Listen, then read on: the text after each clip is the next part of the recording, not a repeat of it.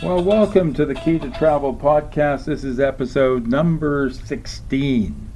And I'm Steve Key, flying solo again today. Cynthia is working, and she works most days in the office while I'm at home. So I have a bit more flexibility to be able to do these podcasts and do a little bit of research in between times of working. I enjoy working from home. I didn't at the beginning, I have to admit, but it's sort of grown on me. I don't think we'll be going back into the office until at least early 2021.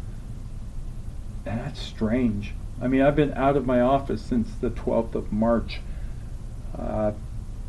It'll be odd to have to commute and go back into the office again. I know that in the Toronto area, the GO trains, which bring people like myself from the suburbs into the city, are running, but there's still so much shut down, and the downtown core remains a bit of a quasi ghost town. While more people are working, it's not to the extent it was prior to March and prior to the COVID crisis.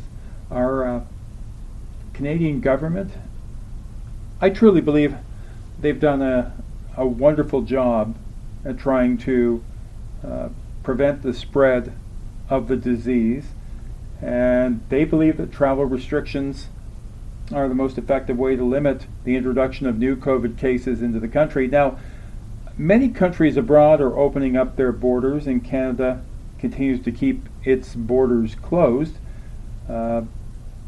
Canadians, like myself, I applaud the government for its work to restrict travel and stopgap measures, because our numbers certainly support this.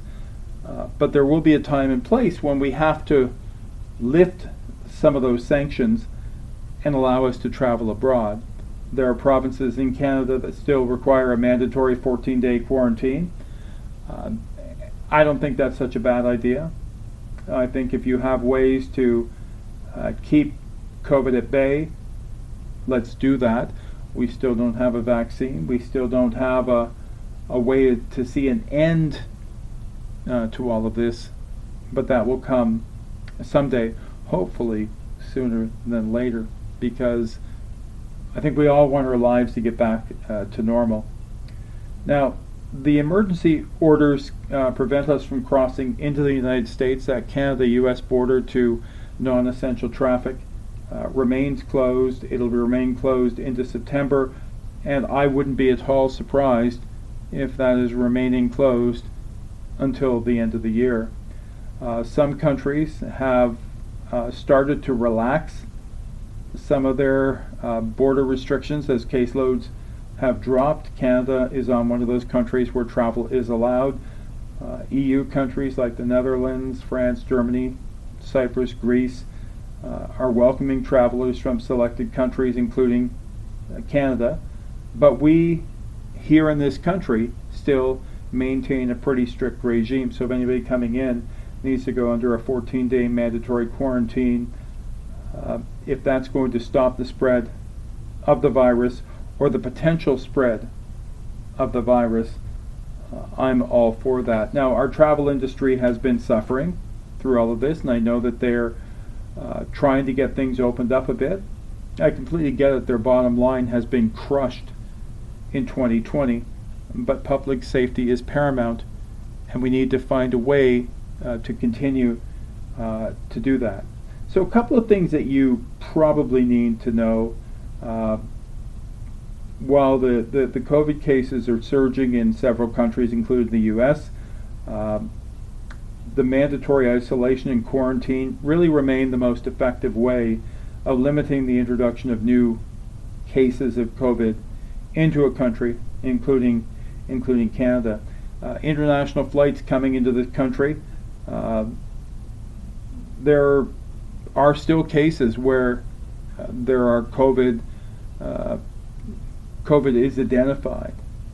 So understanding that is still a possibility is important. The virus has shown no signs of weakening or going away. What we're doing right now is containing it. And if you are able to contain it and not introduce new exposure, then that's very important. Canada really won't reopen its borders to any country until it believes the U.S. has the virus under control. When that's going to happen, I don't know.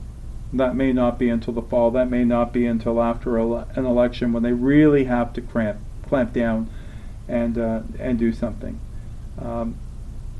There's certainly a potential for backlash from the United States about what Canada is doing. But if you look at the National Hockey League and having two hub cities in Toronto and Edmonton, I believe they understand that these two cities have done a great job of containing the virus and putting players in a so-called bubble. That bubble has not resulted, from what I understand, in any positive COVID cases, and that's tremendous. But there could be a long-term backlash with the president potentially slapping tariffs on Canada on various raw materials. That could be a big trade war, which could cause us problems. But the ability to keep that U.S.-Canadian border closed at least seems to be popular and accepted by Canadians. The majority of Canadians that have been surveyed, and different surveys that have been done by companies, suggest that there is support to keep the borders closed, and so they will continue. I have been reading where some people, and largely Americans from what I see on Facebook groups, are traveling to resorts in the Caribbean, in Mexico, the Dominican Republic, and Jamaica. But when I hear their experience, it's maybe not the kind of situation I want to go to. I don't want to go to a resort where I don't experience all the amenities. I don't want to wear a mask. I don't want to be exposed to a 3 or 4 hour plane ride with a bunch of people that may have the disease. I don't want to go through substantial protocols in a country where I'm traveling. Yes, I understand it's health and safety. Yes, I get it. Yes, I miss travel tremendously. But if they're all doing what they're supposed to do, then we'll get this disease under control. That likely means no travel for this guy, Mr. Travel, until 2021. But at some point, we'll all be able to travel the way that we're used to traveling and the way that we want to travel. So people ask me all the time, when can we travel? When can we do this? Why not just take the plunge and go? I'm not telling you what to do. You want to go? You have every right to go. But keeping the spread of this virus under control is much more important. Keeping safe for you and your loved ones is a vital point that we have to keep in control.